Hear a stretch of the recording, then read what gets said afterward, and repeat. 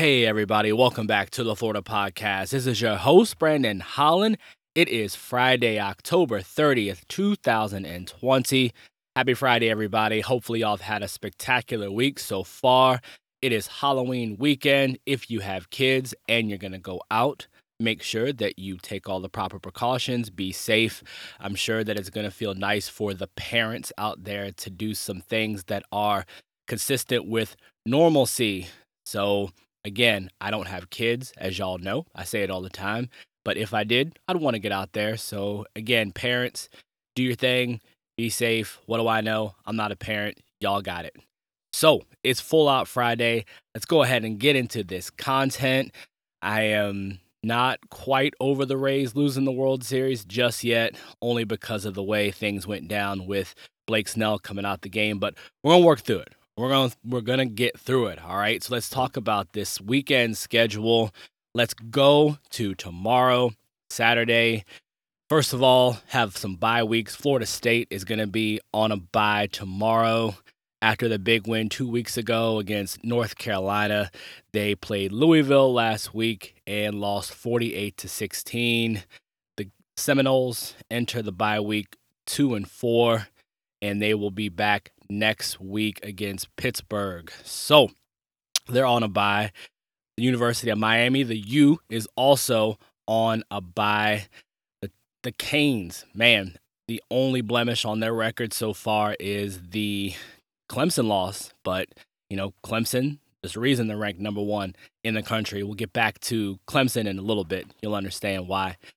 But the Canes, they won last week. Close game against UVA. They won 19-14. They enter the bye week 5-1. They will be back next Friday against NC State, the Wolf Pack. So, USF also on a bye. USF, after getting their first win of the season, they've dropped five in a row, including last week, lost to Tulsa 42-13. At Raymond James. Again, they enter the bye week 1-5. They will be back next Saturday at Memphis. That game will be at noon o'clock. All right, so Florida Atlantic, they will be playing tomorrow at 2:30 p.m. down in Boca Raton. Last week they lost to Marshall.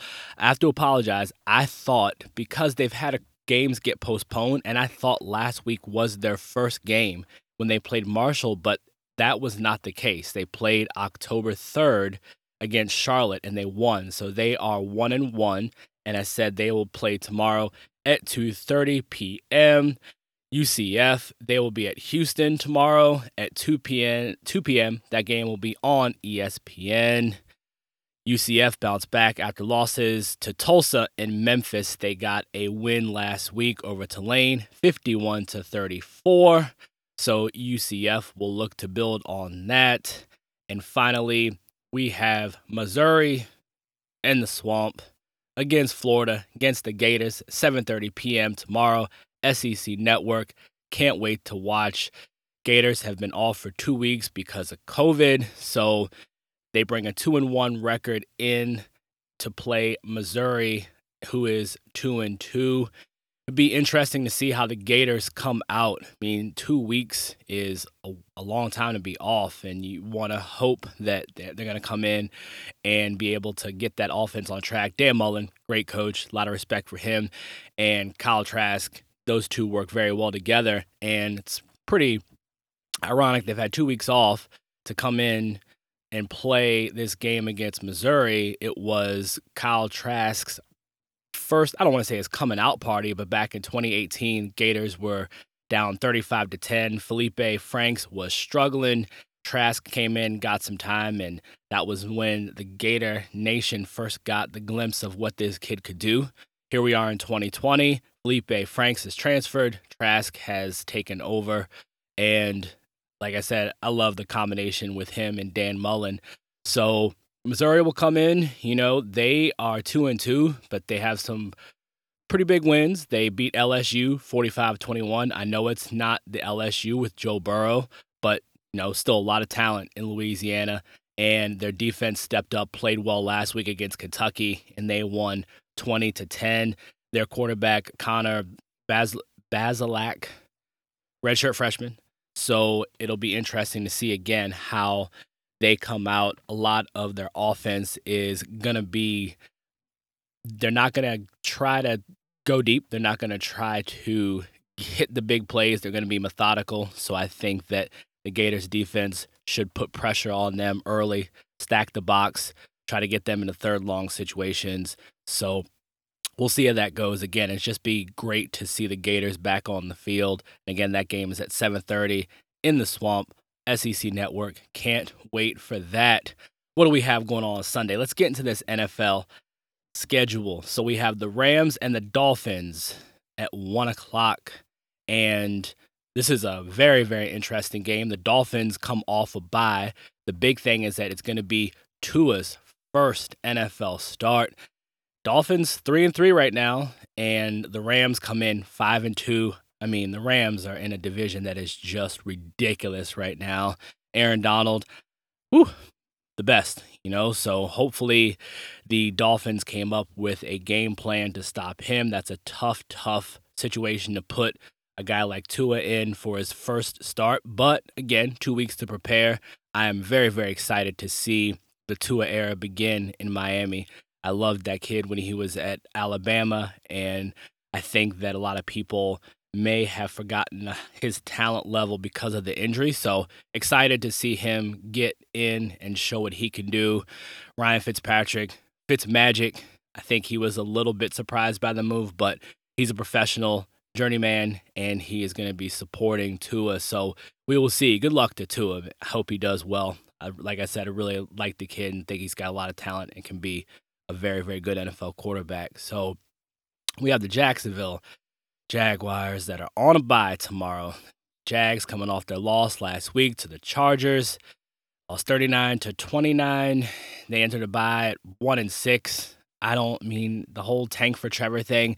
It's interesting. I said I was going to get back to Clemson because Trevor Lawrence actually just tested positive for COVID. So he will be out in their game this weekend.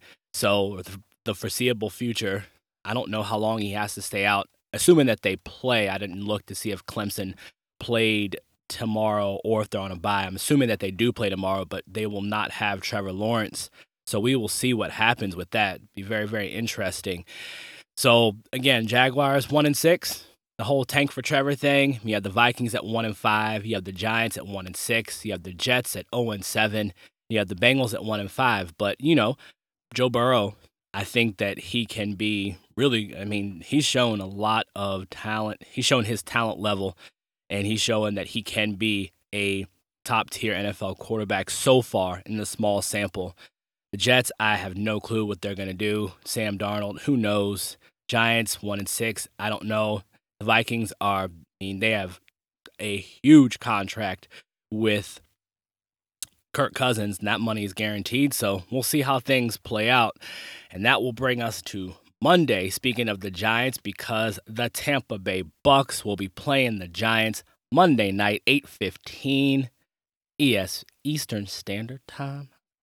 I was going to say ESPN, but then it was EST on my notes. So, the Bucks are coming off their huge win. I want to call it a huge win, but they're coming off their win against the Raiders, 45-20 out in Las Vegas.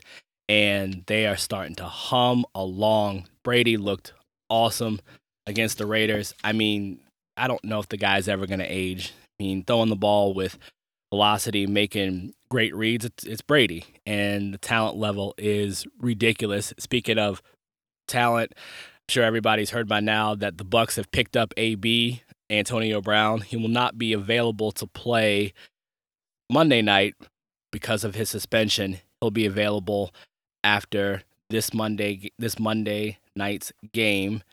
And Chris Godwin is still out with his injury, but Brady's been spreading the ball around so much. And don't look now, but looks like Gronk is getting his legs underneath of him. The production over the past 2 weeks has gone up. First of all, I don't know what the Raiders were doing, covering him one-on-one with a 5'9" corner last week. But Gronk is starting to run those choice seam routes where Brady, it's just like New England all over again. So, again, the defense is playing well in Tampa.